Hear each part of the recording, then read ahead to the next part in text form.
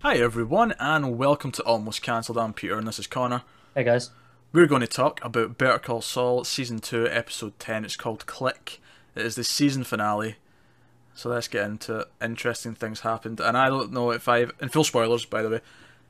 I don't know if I have ever been more annoyed at a character than in the final scene of this episode. Because I was screaming at the TV, he's just trying to get you to say It's it. so obvious. Don't fucking say it. I know. Saul, don't say it. And as soon as he started trying to get him to say it, I'm like, he was getting a tape recorder. That was what that scene in the garage was. Yeah. Sorry, garage for the Americans. That's what that scene was. He was getting a tape recorder. This is like, I know where this is going. Just don't do it. Just My don't do God. it. And not only did they put us through all that, when I think it's meant to be quite clear what's going on, even before it's revealed, they use that as the cliffhanger. And it's like, oh my God, I hate you so much. Such bastards. I mean, I love it. Like, it's well done, but I Honestly. hate you so much. Vince, you asshole. Yeah. That pretty much sums up this episode. Actually, I have to say, yeah, the episode as a whole is a lot about... Because even the Mike stuff ends with a note, the mysterious note saying don't, which I'm pretty sure is Gus. It's got to be, right? Yeah, it just makes sense that it's Gus, but... Because the only reason is because Mike has to be working for Gus within a few years, Yeah. like to a pretty consistent level and fairly trusted level. It makes sense as well that maybe Gus is paying attention and he sees how good Mike is, how he's handled situations and things like that. And that's why he's going to make him an offer he can't refuse. Yeah. Speaking of Mike, that scene, I have never held my breath so much while watching a TV show. See, every time, maybe because I watch a lot of horror movies, but every time he kept like panning with the scope, I kept thinking something was going to be right there. I did too, but I couldn't breathe. I was like, this is a guy we know isn't dead. Like we know he can't kill him with this shot. Well, that's because it's... Well, I was thinking maybe he puts him in the wheelchair. Maybe it's not an old age thing. Yeah. I thought it was too. I thought because I think up to now I assumed it was a stroke, Yeah. which I still do obviously. But I thought at one point I thought he was going to shoot through Nacho, and it was just going to clip him in the spine, and that's what was going to put him in the wheelchair. Yeah. I was like, shit, where's this going? Like I didn't know what was going to happen. I was thinking that. So, congrats on that scene for multiple things. One, it was severely tense, even though we know Mike can't get hurt. At least not severely. It was incredibly tense. It kept us guessing the entire time, and the outcome was not even any of the things that we could have ever thought. No. Because as soon as that horn goes off, it's like, what the fuck is that? It's the moment where he looks at the other horns, like the other cars, Yeah. and it's like nothing's going on there. And then it cuts to the guy digging, and you can't hear the horn. I really like how they do that audio switching a couple of times actually. If even There's even a moment before the horn goes off. I think it's before the horn goes off, where you just see Mike's eyes look to the sides, Yeah, and it was just a really nice subtle moment. And everything about it. I mean, this scene lasts a good like 7 minutes. So it must be something like that, and it's just incredibly tense from start to finish. It's great. it's just silence. There's no words. It's just. I And mean, you're piecing it together because I mean, you figure that he's getting the sniper rifle for Salamanca. It just makes sense. yeah, It just makes sense, but he's not said anything, and he's not. You know, you're thinking, is there something else at play here? Is he waiting for something specific? Has he been watching them and he's seen something that we're not aware of? But then he walks out and it's like, okay, he's here to kill him. That's what he's here for. yeah. It has to be Gus. It has to be. Also, I like the moment with Bobby from Supernatural. I don't know his name in this, but the guy who's holding the gun. Oh, okay. I So I haven't like- seen Supernatural, so I didn't know. I like that he rubbed off the gun before he left, and he's like, no offense, and Mike's just like, none taken. I don't know why, I just really like that moment. I think it kind of, to me, as I was watching, I thought if he hadn't done that, Mike would have just gone, "You're a fucking amateur," Yeah, and yeah. just looked down on him. Yeah, you can tell that Mike respects him more for taking Yeah. the precaution. Yeah, yeah, that was good. What did you think of the opening scene with? Well, first of all, it's a nice fake out because it starts in the hospital like machine. And you think it's Chuck. Yeah, you think it's Chuck, and it pans over, and then that's them there, and it's their mum. I really like this scene because this really it brought back because we spoke earlier in the season how Chuck resents Saul and he's jealous of Saul. Not because of what he's doing, but because people like him and because he's memorable to people and because he's a spirit that they want him to be around. And his mother saying out Jimmy's name multiple times before croaking, even though he clearly said, "It's me, Chuck." Yeah, and it's got to be rough being the eldest as well and being Yeah. overlooked like that. So that really, Joe, for me, Chuck this season has really transformed into the villain of the show.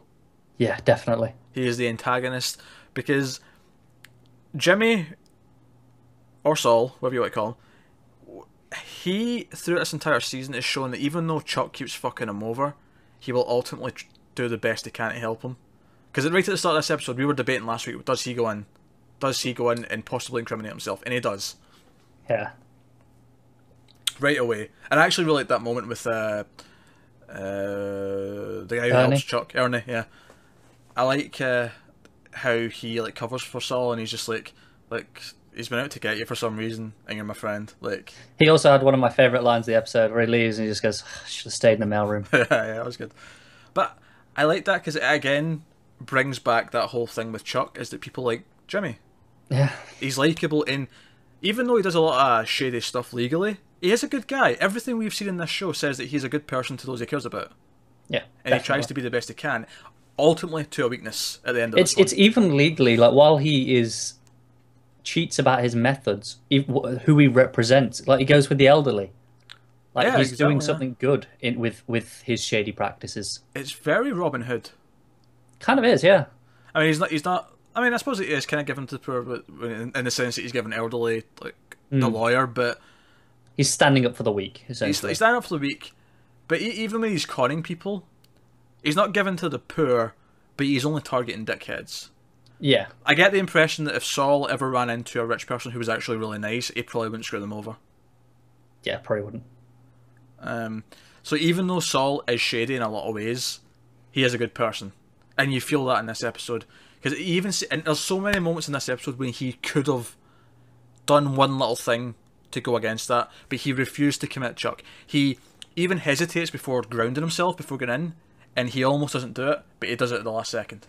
Yeah, he just has to do it. He still does it. Because as much as we say it's in Saul's nature to do this, that, and the other thing, it doesn't actually matter, in the sense that it's also in his nature to be good to the people he cares about, and he keeps doing it, and he keeps showing that he's dependable there. Yeah, and this is why Chuck's the villain, because he can't, like, when the mum says Jimmy's name, he doesn't tell him. No, that's evil. He can't bring himself to do something good for him when it didn't benefit him in some way.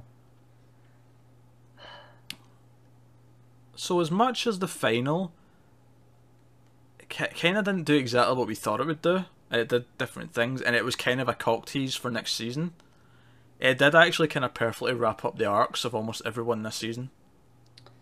The only one I'd say I got a little bit of the Shaft. Week one, yeah, is what's her name? Kim. Yeah. I feel like she didn't get the Shaft so much as her arc just ended the last episode. Perhaps.